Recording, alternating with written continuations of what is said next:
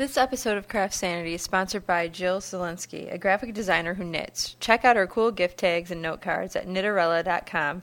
This episode is also sponsored by Penny Carnival, the blog written by Megan Cooley. Shop Megan's handmade goods at pennycarnival.etsy.com.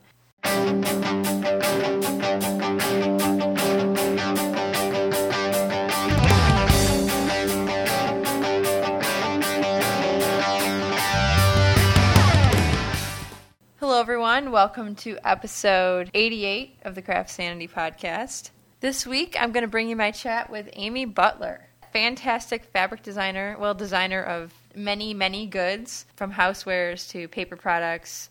You see her stuff now in the aisles of Michael's.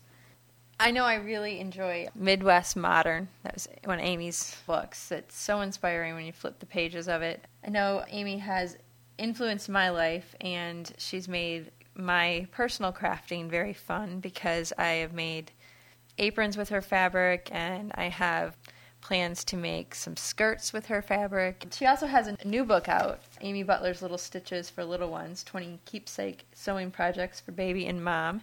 And I'm going to be giving away copies of this book and a multitude of Amy Butler patterns and even some back quarter stacks.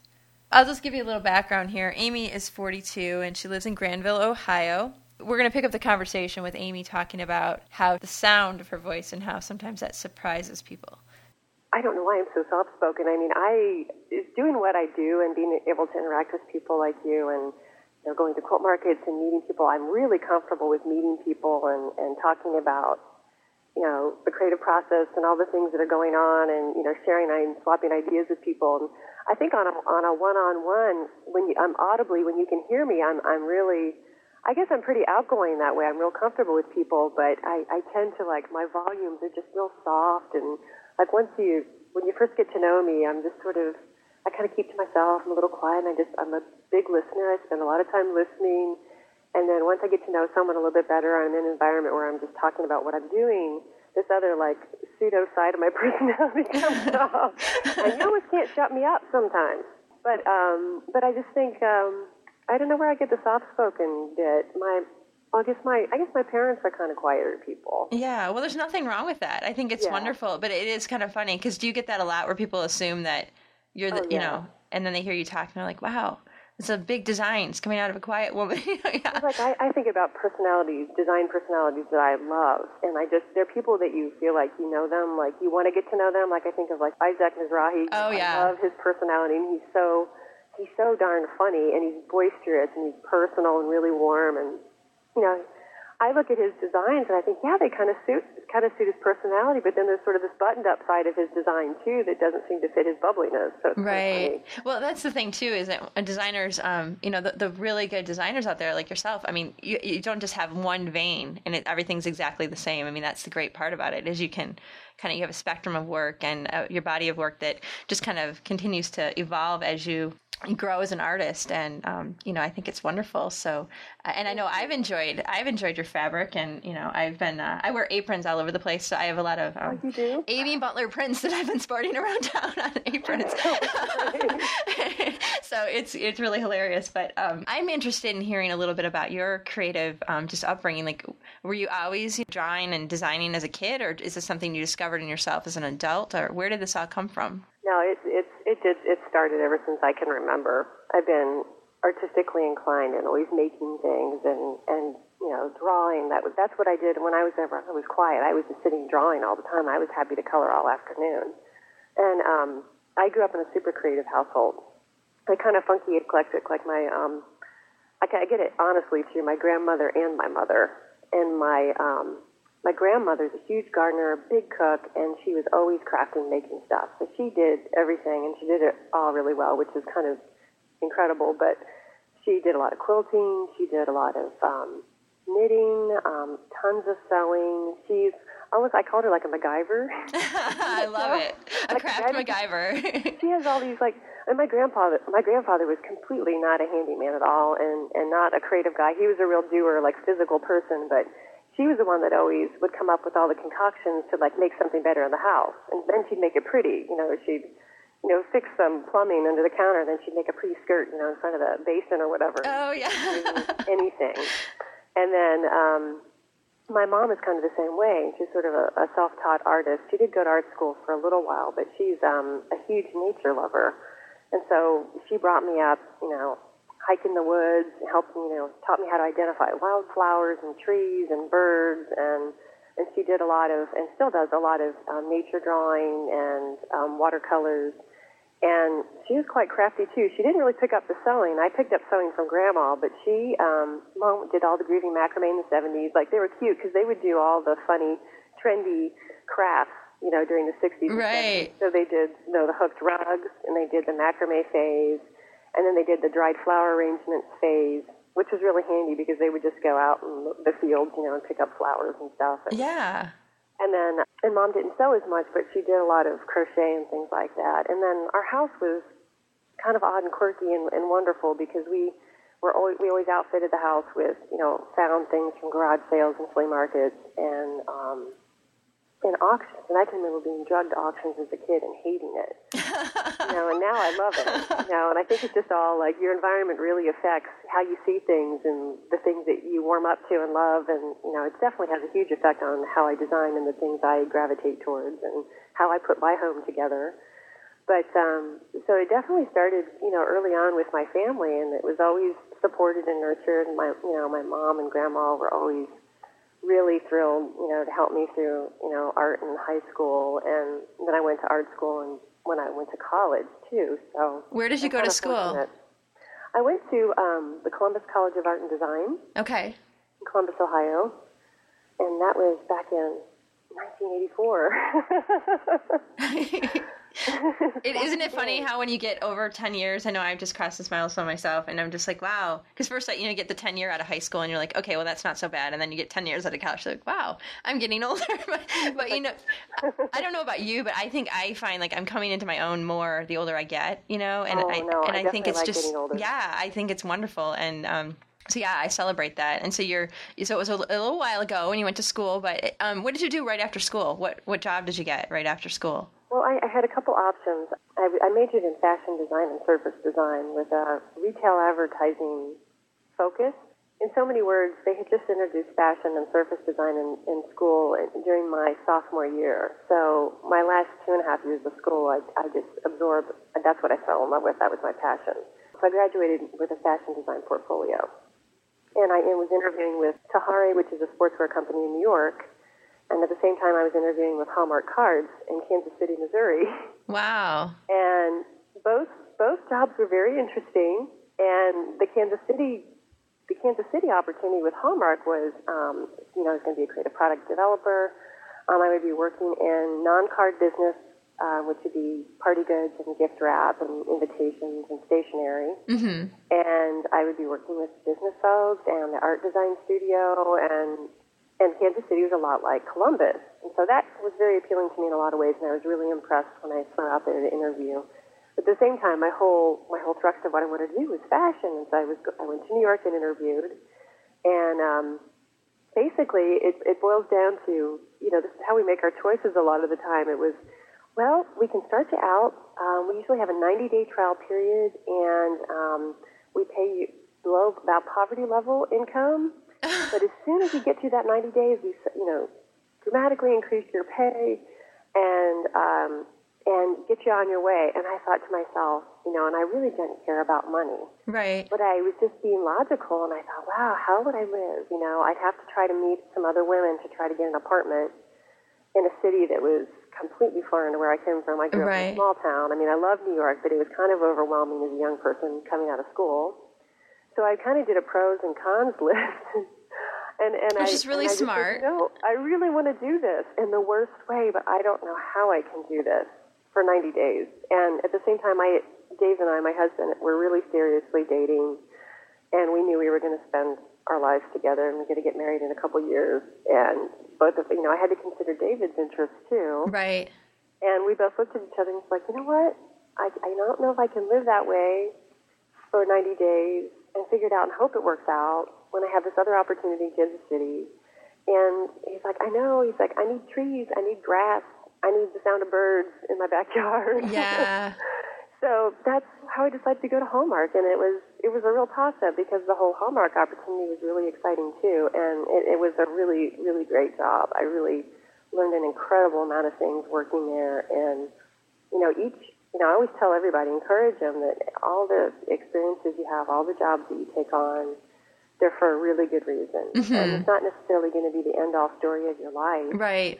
but you keeping yourself open to those opportunities, you learn so much, and it helps you, like we said, we like getting older. It's like part of getting older is gaining experiences and making different decisions as you go. And, right. The adventure of it. Yeah. Yeah, it was just like, this is good working at Hallmark, learning all these things. And it ended up that my job was more of it was creative a small amount of time. It was more of a job that functioned on kind of organizing, product development, like working more with the business unit, with strategy, business marketing, production, all those things that I really didn't know that much about coming out of college. Which was awesome. Yeah.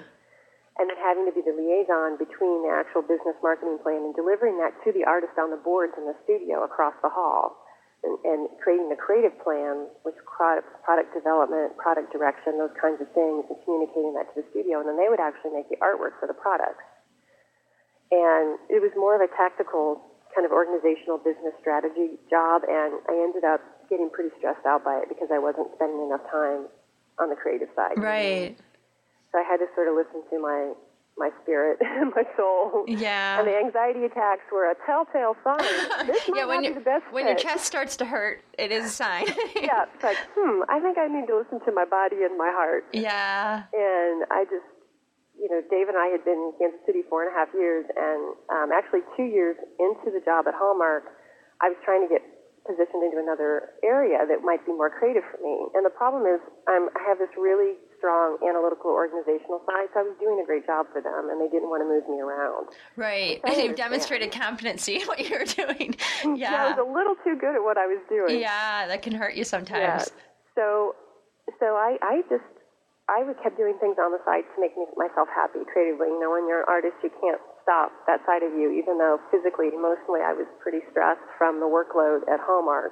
I was encouraged by my drive to make things, and David, he's an art director at a great design studio in Kansas City, and he was getting heavily involved in doing fine art shows outside of his design work, and that was really inspiring to me. And at that time, I was collecting tons of, fabric and material, and we were making our first house together, and I was doing all this sewing on the side, and I redid my fashion portfolio because I wanted to work for Christian Lacroix.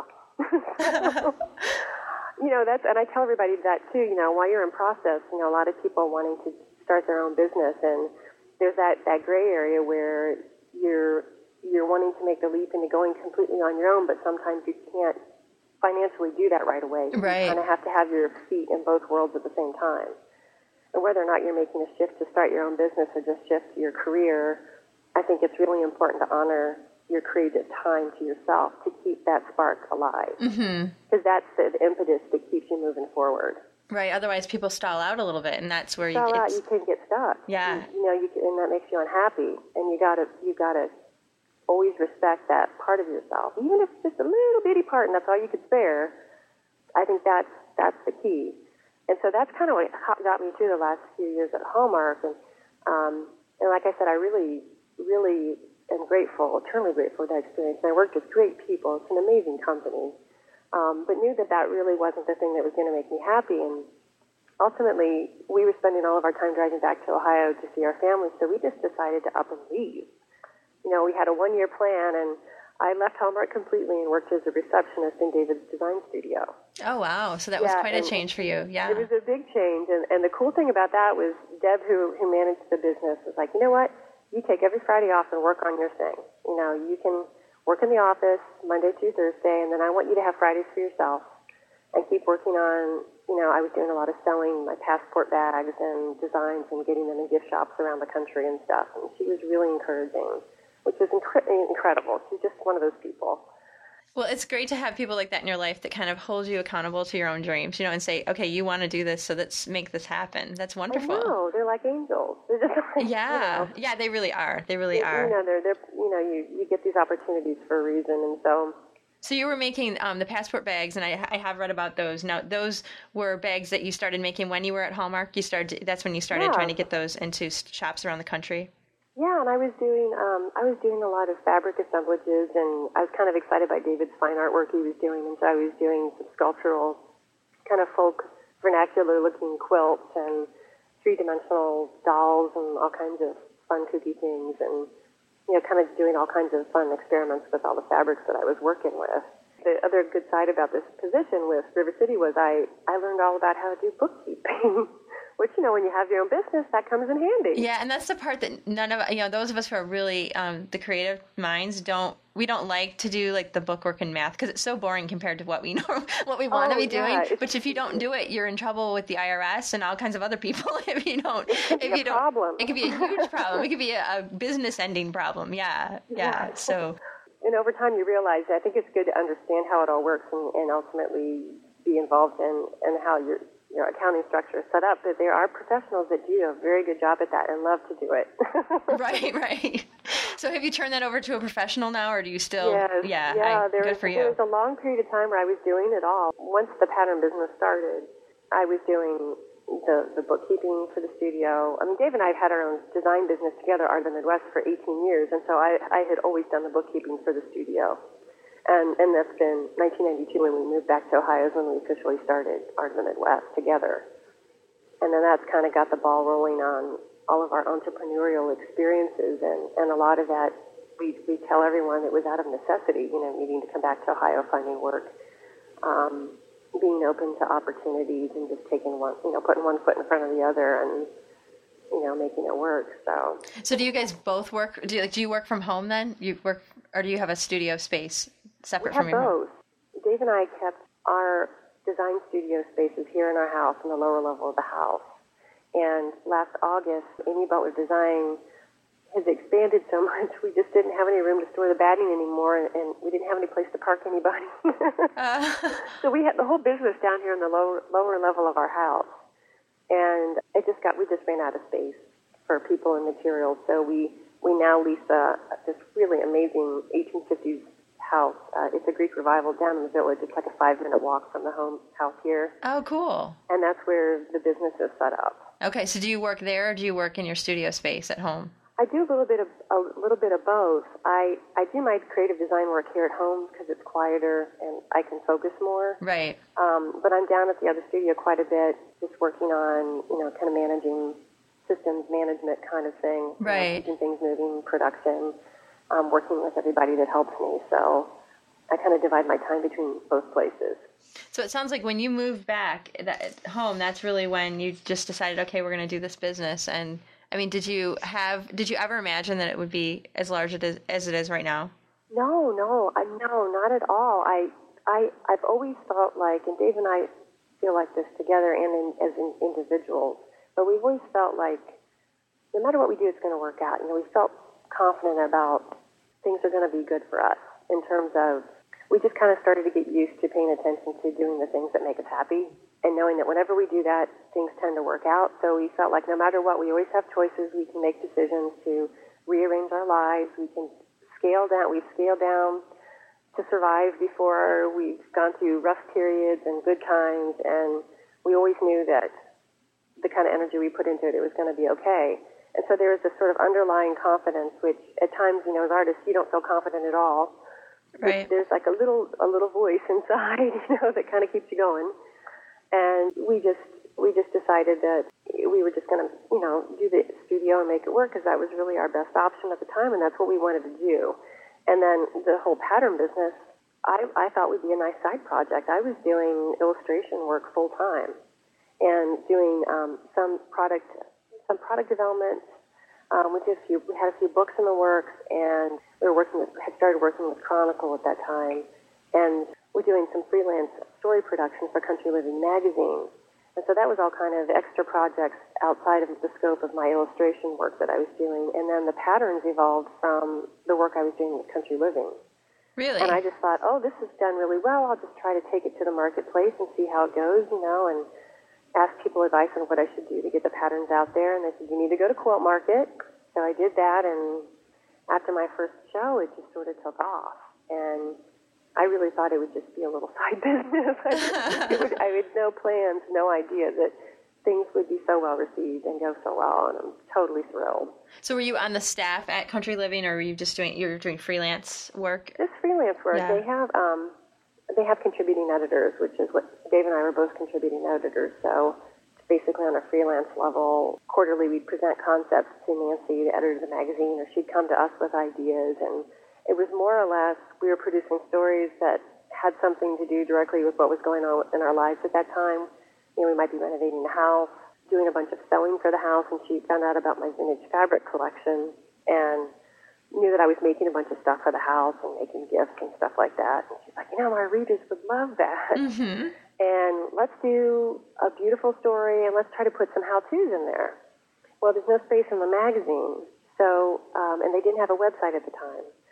So our only option was to try to produce something that they could sell through the magazine to get the projects to readers. And a good friend of mine, Nora Corbett, who is a cross-stitch designer, manufactures her own cross-stitch patterns. And she said, why don't you just do sewing patterns and sell them through the magazine? And that's exactly what we did. Oh, wow. It's when Country Living used to have a fulfillment service. So I don't know if you remember, they used to have coupons in the coupons, that's what Dave and I call them, coupons. Yeah. Coupons in the magazine, or a 1-800 number you could call, and they sold all kinds of different products. So they were kind of already set up to distribute the patterns that way. And we did it for a couple years, and it was very popular. And then they stopped their fulfillment service because it was no longer cost-effective for them to keep a storage space and inventory, a bunch of products. And that's actually the first time I learned about licensing a brand. I licensed the Country Living name for the sewing patterns, so they were Country Living Sewing Patterns by Amy Butler. So that was a really good experience, too, learning about licensing that way. Right. And we did it for a couple years, and then I still had a lot of interest, and that's how I found out about Quilt Market, and then I was able to start distributing the patterns on a broader base. And kind of go on your own then for the... Yeah, that's exactly. awesome. It's like, whoa, wow, this could be something. Yeah, well, it sounds like the public embraced you right away, and that had to be a great experience, too, to go to your first Quilt Market and have a good experience and be able to kind of run with it after that. It was, and it's really neat because it was sort of like an intimate collective that really got what I was doing, was excited because it was very different from what was being presented at Quilt Market at the time.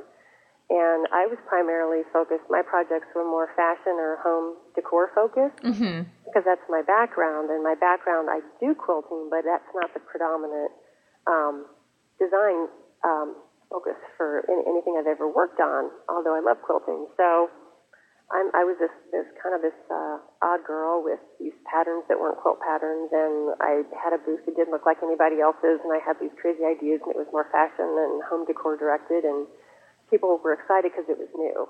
Right, and it was different. There was a collective, a small collective, that got it right away, and then eventually more and more people were attracted to it or got used to the idea, or some of their customers were asking for the products and stuff, and so from there it's just sort of expanded at an accelerated pace over the last couple of years. And how soon did the fabric design come into play? That was so cool. It was at my first Quilt Market. I met a few different companies approaching me to design fabric, and that is it's like the total dream. I've always wanted to do that. And I really, really enjoyed talking to Donna Wilder, and I think she was a really interesting person, and she owned Free Spirit Fabrics. And she's the company I ended up going with, and she's a phenomenal person. I mean, that very first show, we hit it off, and we started brainstorming, and by that next fall, that was a spring, by that next October, I had my first collection Gypsy Caravan with them. Wow. Yeah. That's fast. Yeah, it was I guess it was May to May, so it was like about a year later, I guess. Yeah, but just to think, though, like, you go to your first show, and then by the next year you have a fabric I know, it's line. mind-blowing. That's really awesome. Really is. Yeah. And that's been another really interesting growth experience, too, because, I was excited about the fabric just because it's just something I've always wanted to do, and that's where my heart is. And then to see over time how beautifully the fabrics and the sewing patterns work together in terms of supporting the other. it's really wonderful to be able to work with your own fabric and on your projects that you design. Oh, yeah, because to be able to share that with other people and for them to be able to put those two pieces together, too. So it's been really cool to see how well they work together. And so how many fabric lines have you done since then? I just counted yesterday. I've done 9 total lines. Wow. Congratulations. That's wonderful. Oh, thank you.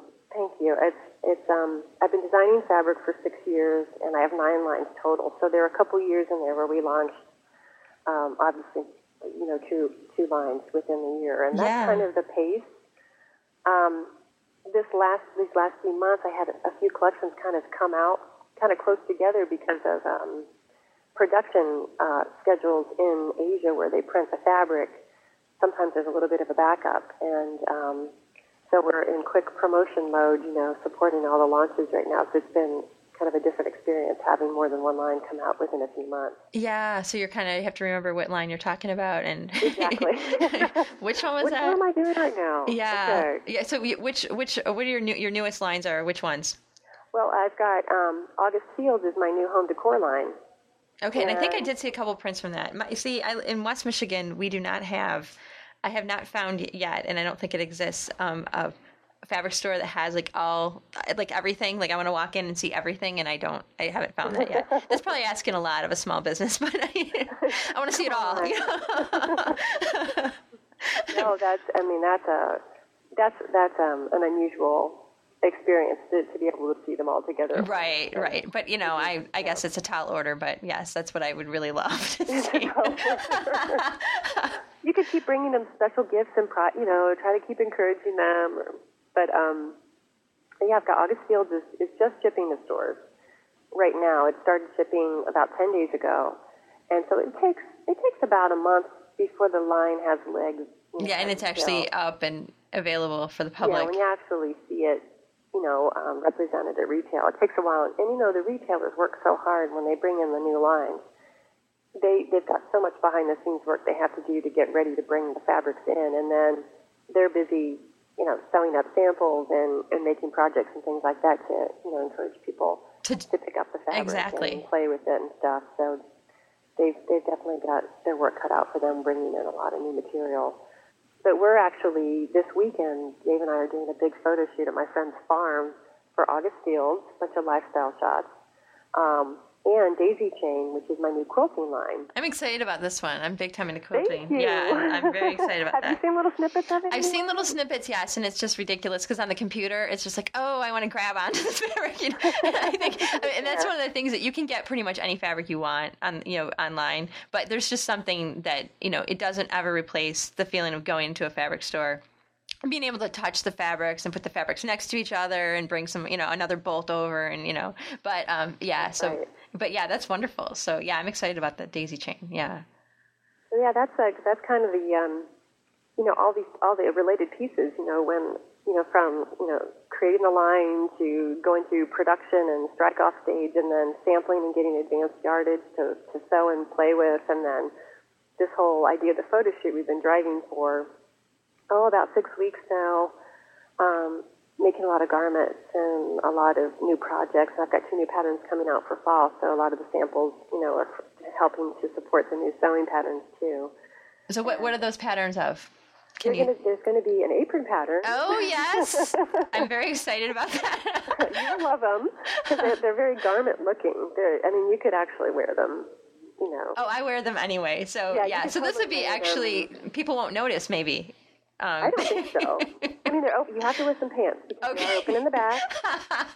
I always wear pants. That's up to you. I don't know what kind of lifestyle you lead.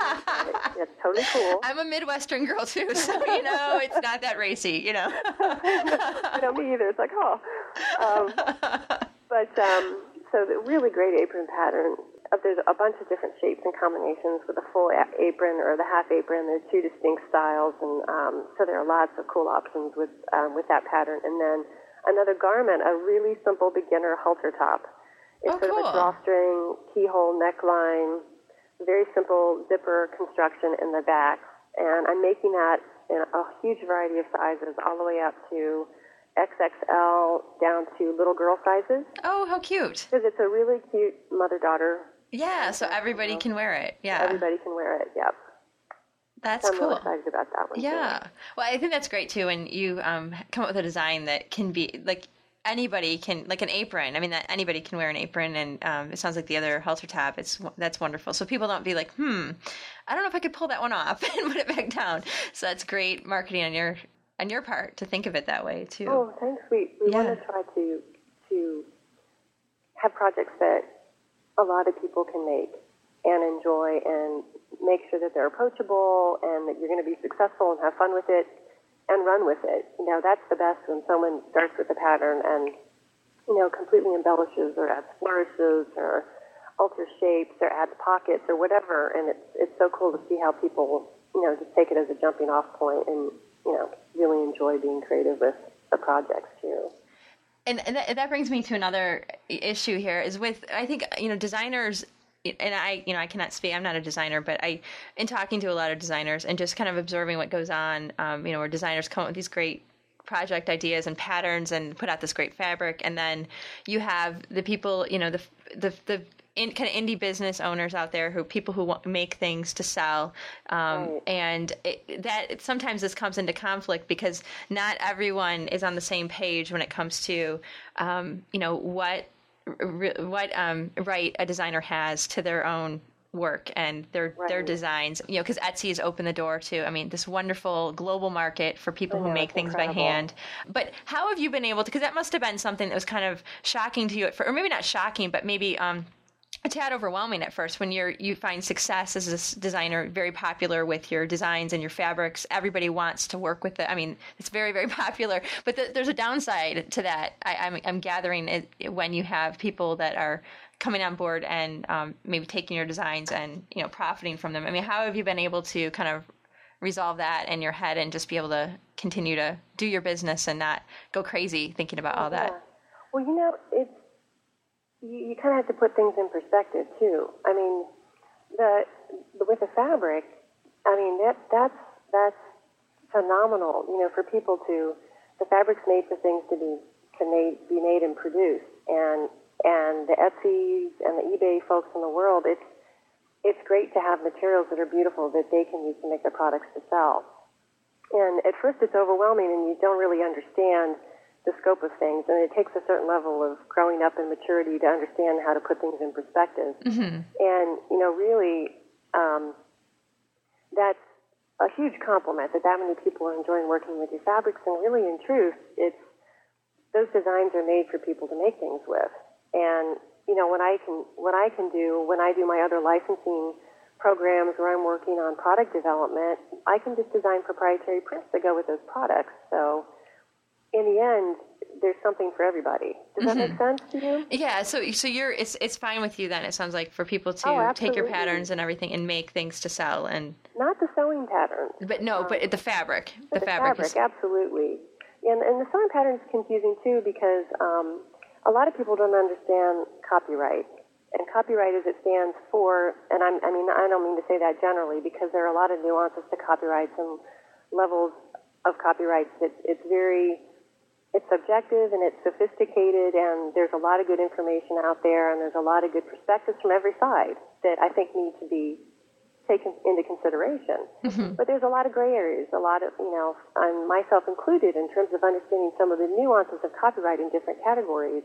But when it comes to the products that I'm directly involved with, I've spent a lot of time making sure I understand copyrights and patterns and making sure I'm within my bounds as a designer to be able to protect the designs that I develop, because it's not just me, but it's also the businesses that rely on the sales of the sewing patterns for their livelihood. So it's a long chain of connectedness, and I believe that must be the reason why copyrights on patterns and books were established in the first place. I mean, I'm sure that has a lot to do with it.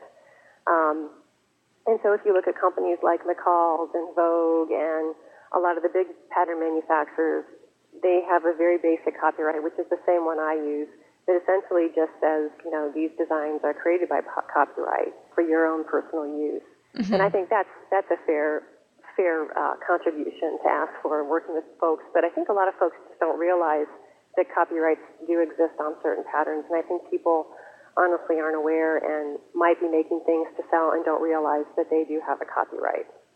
I mean, that's just a lot of people starting in crafts and things don't realize that. Yeah, and that's as you said, there is a little bit of a learning curve for everyone, but Totally. But the part that the way that designers really make their living is to, you go to your studio at home and you're standing there and you have a blank slate and you have to come up with your design, and you're not picking up a pattern from somebody else using your fabric and then trying to sell your product. So that's Right, yeah, exactly. and that's the part. And I think a lot of the people that are accomplished sewers out there, seamstresses that are making these wonderful things based on patterns. I think sometimes people just think that they have to have a pattern, and they don't Totally. trust themselves to just kind of step outside the lines a bit and just make something, I totally believe that. I think that, and I tell everybody that and a lot of people are so kind. They write or email or call and say, I just want to make sure, can I do this or can I do this? And it's really nice for people to ask me, like, I really love this. I really think I could make these. And I would say, if I can do this, you can do this. Obviously, you do beautiful work. I always encourage people to reinterpret things, come up with your own designs, and totally run with something original. Because and I'm a basic seamstress. If I can do it, you guys can do it. I encourage everybody. And I think if people just try it a couple times, and you have to build your confidence. And I think that it just takes a little time to experiment. I think if you make something from scratch the first few times, and you make a lot of mistakes and you figure things out. And, I think it's good to look at patterns and learn from them on construction, how to do certain techniques and things like that. Right. And that's absolutely a great way to get ideas on how to put things together. I think patterns are fabulous for that. And there's no reason why you shouldn't use a lot of patterns to get construction ideas and things, and just come up with your own shape. Yeah, well, it's also really fun, too, just to be able to walk through a fabric store and see a great pattern you're like, wow, I really love that dress, or I love that handbag, and grab it and make it. You don't have to, it saves you a lot of time. If you have something to go to that weekend, you're not going to probably design a whole dress before. No, not likely. Yeah, and most people would. You're Wonder Woman. Yes, I don't think the pattern thing is ever going to go out of style. Well, can you talk a little bit about your design process? How do you come up with these designs? Well, I come up with, I have things going from all different directions, but essentially, when I work on my designs, I purchase antique documents from design libraries. So I start with vintage artwork that I buy, and then I take several different pieces and combine them and make pieces and style and create new pieces of art to accompany different elements. So I kind of collage and pull elements and paint new pieces and kind of recreate original pieces of art from elements from vintage designs that I purchase. And then I work with everything in black and white first. For me, I don't know how to paint or draw or work on the computer. I do everything by hand. And so I do everything in black and white first so that I can balance out the collection and come up with my core series of prints. And I usually have between 8 to 10, sometimes 11 base designs in my collection. And for me, working black and white first, I can stand away and balance out the scale, shaped elements and have the energy and flow of all the pieces work beautifully together before I even start to think about applying my color palette. Wow. And that's something that I picked up in art school. I mean, that's a lot of the design classes that I worked in. That was just a series of steps that we took in order to get to the end result. And it's just a way to sort of neutralize your eye before you go crazy with color. Yeah, because sometimes, color is wonderfully distracting, because we get all excited about the color. And it sounds like the method you're using, you have a solid, strong design before you even get to that point. So that's exactly it. Like we were always taught, you have to have a good drawing. You have to have a good design. You can put all the pretty colors you want on something, but if your essential artwork doesn't have any legs, it's not going to work no matter how much you put color on it or texture on it. And that's why I think working from hand that way, it helps me. I mean, that's sort of how I was trained. But then the color is fun because I kind of don't have to fret about, I know the color's going to work because my design foundation is strong. Mm-hmm. And when I do color palettes, for any given collection, I make between 5 to 8 different color stories. And I make these storyboards where I collage, magazine tears with color ideas and swatches of old fabric and tears of plastic advertising from someplace that has a great green on. I just make these crazy color boards, and then I do a combination of like PMS swatches and painted swatches, and I build the base color palette based on the color collaging or the color story that I build. And then I have to edit down. It's all about editing. The whole process is, even when I start with my base designs, it's like I always have more than what I need.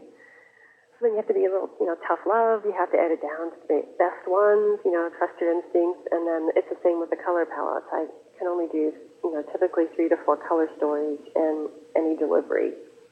So I hone them down to the best, 3 or 4 color stories. And then I get to work at placing the color in the design. And I would do like design overlays, I would do painted overlays, and it's very time consuming. So I'm kind of doing a combination of both right now. David is helping me on the computer, teaching me how to do color placement with some of the layouts. Okay. So I can scan in my artwork, and then I can go in and color key my palettes and start to position some of the colors that way. And then some of the things that are hand-drawn have to be handled a little bit differently, but really the programs are so sophisticated, and this is my lack of knowledge because I was never trained on the computer. I really rely on Dave's technical understanding of all the layers and all that stuff to help me get things where they need to go. So. But do you think that you'll always want to do the initial stages of your design just by hand on paper? Yeah, it's just, I think that's my comfort zone. It's how I was trained, and I don't have enough confidence on the computer to be able to design on the computer. So. Well, and it's just a different tactile feel too. I mean, because you're not, you're kind of moving a mouse or clicking and typing, and that's just a whole different experience when you're jotting down notes and you're just kind of moving stuff around on a table. So it sounds like you're going to want to keep doing that. Yeah, and I love it. I mean, I love all stages of, getting the artwork completed, but that's kind of my favorite part of the process. So how exciting is it for you when you get to see the first swatches of that fabric come back? Oh, it's nuts. It's unbelievable. It's like Christmas. Do you sew a bunch of stuff right away? Flat artwork, and it comes back printed on fabric at every coloration that you spec, it's amazing. You must have quite a stash at your house. Oh, it's getting out of control. Yeah. I gotta figure out what I'm gonna do. Have you built an outbuilding to accommodate it yet? Well, we do run a storage locker. Yeah. So I try to keep at least a yard or two of all the fabrics I've designed for historical reference. Yeah. Any fabric laying around is free game. So you put away the stuff so you don't make sure you don't cut up your last yard. Just so I know that I have a little piece of something. If I ever want to go back and look at it and play with it and stuff. I have no idea what I'm going to do in 10 years with all that fabric, but I'm trying not to think that far ahead. Yeah, just keep doing what you're doing because it seems to be working for you. Yeah, exactly. And keep the storage business and keep the storage locker happy. Yeah, they're happy to see you coming with more fabric. But yeah. So do you sell your own fabric too, or do you leave that up to the fabric stores? I leave it up to the fabric stores, and I don't sell the patterns either. Right, you're just doing all that. Do you sell anything direct? I do. I do. I launched my web store last year, and I self-manufactured some pillows in the past and some bags, and then my licensed products I am selling aside from the fabrics, I am selling on my web store. Okay, and now fill the listeners at home, because I talked to Nan, who works with you, yesterday, and it was hilarious because she was like, and she's doing this, and she's doing that, and she's doing, and I was just like, oh my goodness, and I was in my car driving, I'm like, I can't write all this down, Nan, I'm never going to remember this, but we were just laughing because I thought, wow, this woman is very, very busy, but so tell us, okay, so you have the fabric, you have books, I know, your latest book, unless you have something that just came out very recently, Amy Butler's Little Stitches for Little Ones is a very cute book. Thank you. Lovely book. So you have that out. You have 3 fabric lines coming out. What else do you have in the marketplace right now? Well, I've got I have a partnership with Mikasa, and I designed a line of tableware for them called Vintage Botanica. Awesome. And we premiered the line in New York back in April, which is their market week for the industry, where buyers come through and press comes through to see the line, and it's a fall launch, so that means the product will start shipping to stores probably by mid to end October. So we're in this big push right now for promotion. We're getting great press on the collection, and we're getting ready to launch it up on our web store and website. Oh, awesome. So people will be able to click over there and see what this is all about, see absolutely. photos. It's nice to have the interface between the website where you get all the luscious lifestyle images. And you can see what the product looks like. You can't quite feel it, but you get a really good idea. And then you can click right over to the web store if you want to look around and look at individual items. And if you wanted to pre-order, you can pre-order. So it's been a really cool learning experience working in a completely different category. Everything from product design to, how their business structure is set up, and sales and marketing and promotion and getting the product to market. And we have some incredible press relationships and blog relationships with friends all over, and it's been really nice to be able to relate new things with them too. And it's been incredible, the kind of response we've had so far. Well, that's great. So, and how different is that when you're designing something that's going to be like tableware as opposed to fabric? Is it the same design principles, or did you have to really adjust? I think it is the same design principles, and I think the way that I approached it similar to the way I designed fabric collections. It's the layering, print on print and the color on color. Mm-hmm. And it takes a certain amount of refinement and thinking about proportion and scale because you're working on a three-dimensional shape versus a flat two-dimensional line. And so that was interesting, but it's really the same kind of thinking, how will this saucer look good on this plate?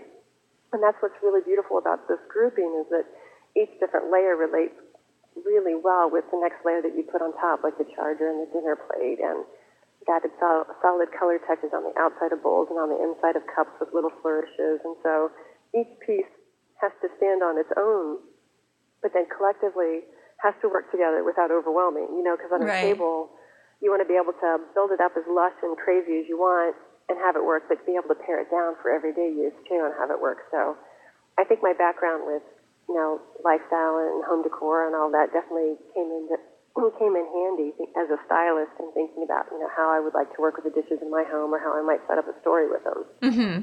So it was really fun. Well, I think that'll be really fun for people to see. So we'll direct them over there to your website to check that out. Great. And so what else is there? I know there's more. Well, we just launched on the web store. I have a collection of 100% post-consumer waste recycled gift wrap and tableware, and the paper tableware is actually recyclable too. Very cool, because I know that's a passion of yours. The environment is a concern. It is. Yeah. It's really a huge part of the foundation of how I decide to work on things that I work on, and try to do it as conscientiously as I can.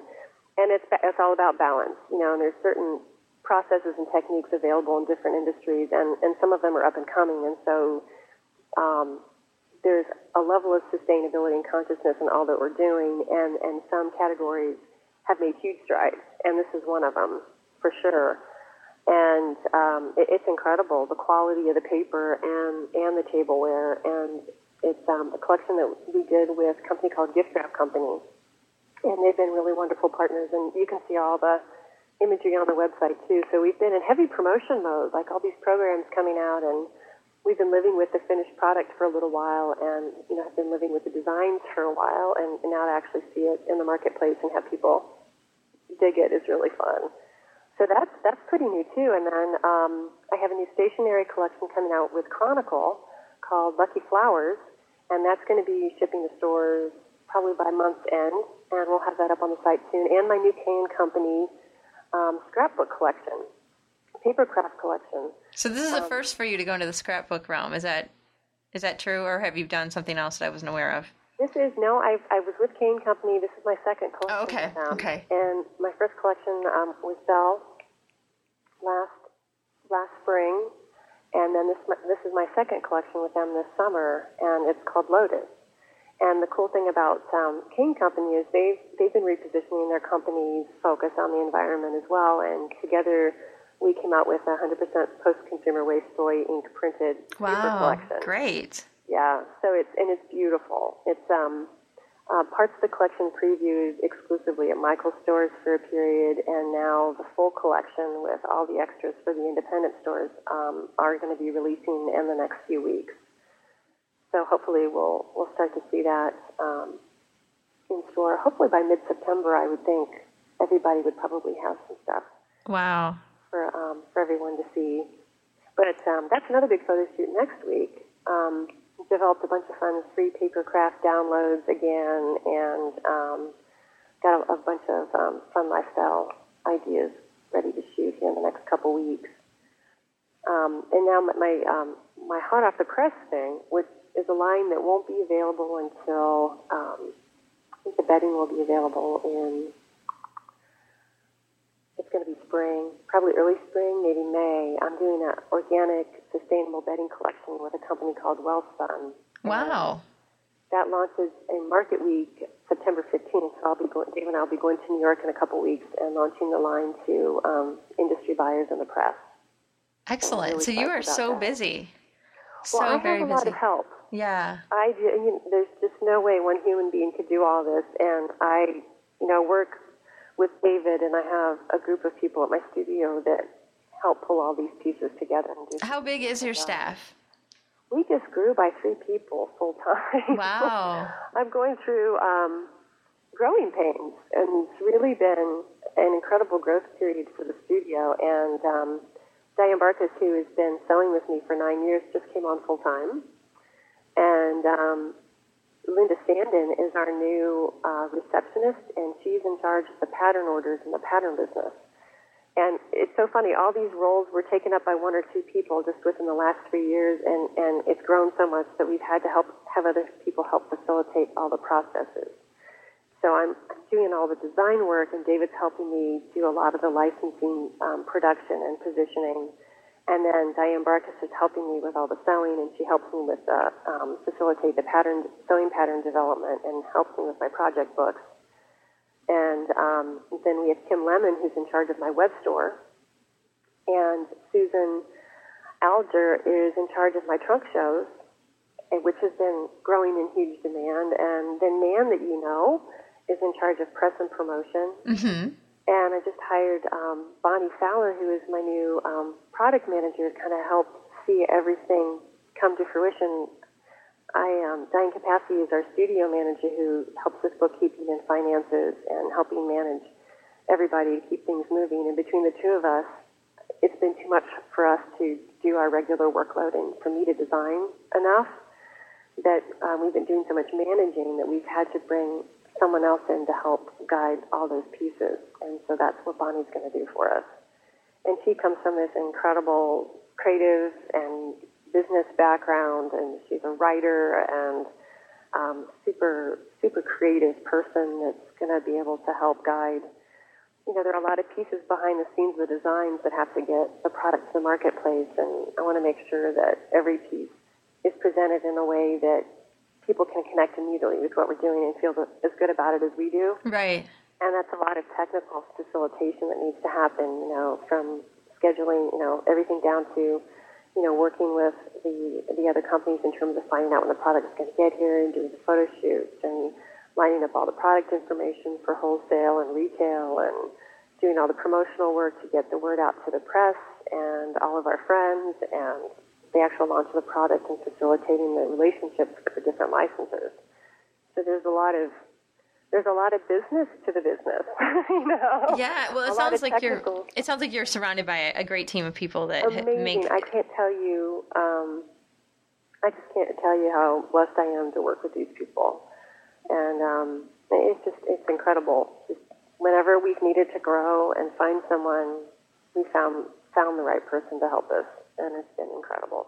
Well, it's great when things work out that way, and it sounds like it's just incredible because it sounds like your story is like you never set out and said, David, we're going to have an army of people working. Well, it's not an army, but we're going to have a group of people working for us, and we're going to do all these things. We're going to do, from dish sets to bedding.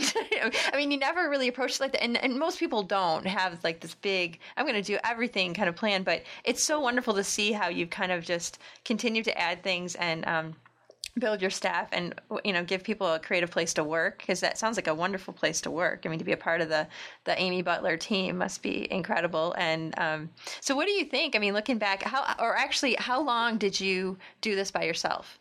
Where you were like, Amy Butler was just doing all the Amy Butler stuff. With David, of course. For 3 years. Wow. Three of the 7 years, and then Diane Barkus came in and was helping me with the pattern orders, and helping me with the sewing, and helping me with the pattern development, and then between the two of us, and David, it got to be too much. And David's done all the photography and graphic design, and developed my website, and has helped me with the pattern designs. And now we have Jake, who's a full-time designer in the studio that helps do all those pieces. And Dave's helping me with the growth and all the licensing. Wow. So, yeah, I mean, for about 3.5 years, I was doing it all, and then Diane came in and started to help me. And then it just snowballed. He needed help, and then that little pod needed help. And when the help needs help. When the help needs help. That's kind of how it's been. So what's kind of neat about that, too, is that we all understand what needs to happen to have those pieces work. Right, because you've done the job. So you've done the job, and so it's been really fun to see that just sort of naturally evolve.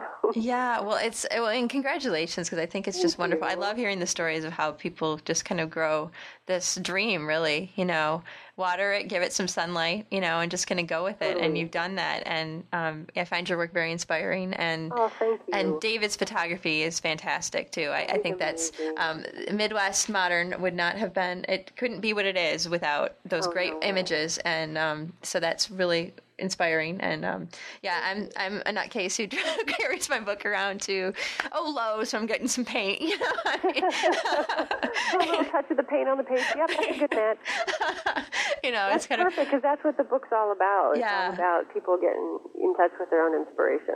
Yeah, and I think it's really great to see that. And I don't know, do you have any before I let you go, do you have any advice for the listeners out there who are at that point where they have this idea and they want to just go with it? I mean, what do you advise them to do to get things started?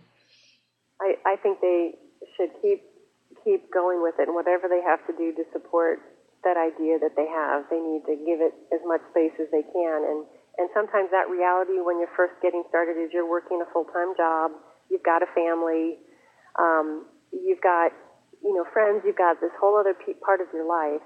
And I think that to let everybody know that this is important to you, and affirm that this is important to you, and honor that, and you'll start seeing little doors opening. And when your family and friends know about what you care about, they want to support you too. Right.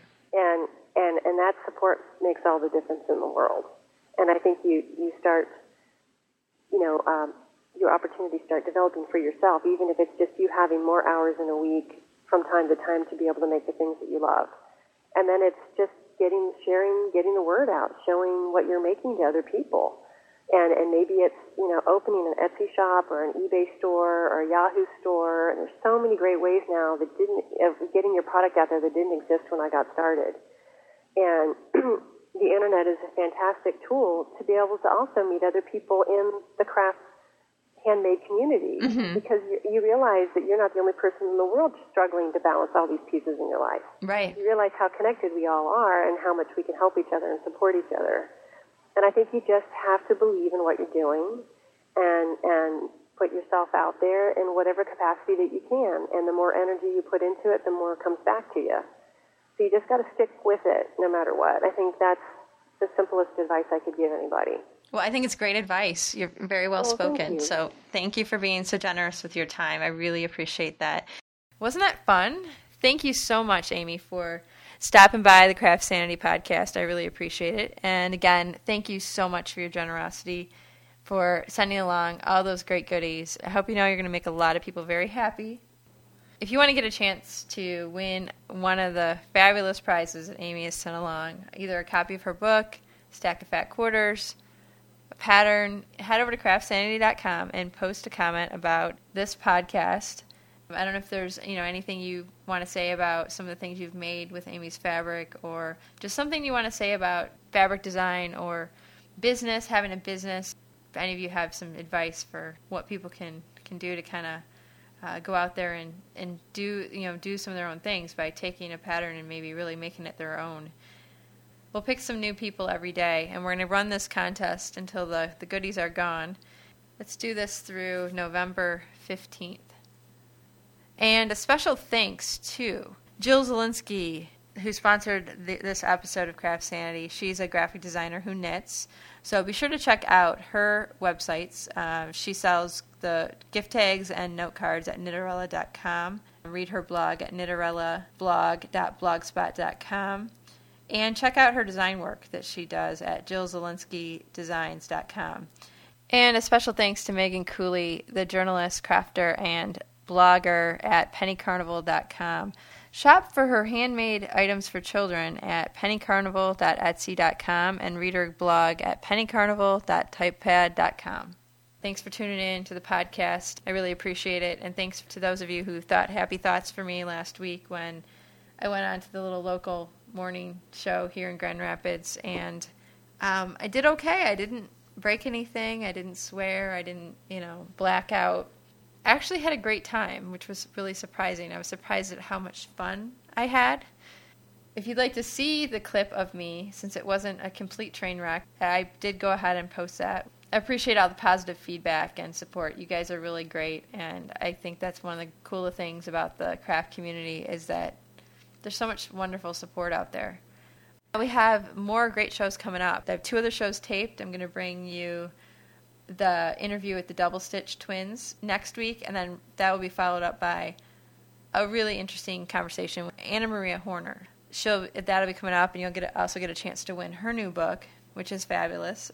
It's going to be fun. Thanks for tuning in. I'll be back soon with another episode of the CraftSanity podcast. In the meantime, CraftSanity, my friends, it works for me. Thanks for listening to the CraftSanity podcast with Jennifer Ackerman Haywood. Visit CraftSanity.com for more information about today's guest and links to subscribing to the podcast. Want to support the show? Follow the link to vote for CraftSanity on Podcast Alley once a month. You can also make a donation or buy goods at the CraftSanity store. Have a suggestion for a future guest or have other feedback? Email Jennifer at CraftSanity.com. Thanks again for listening to CraftSanity.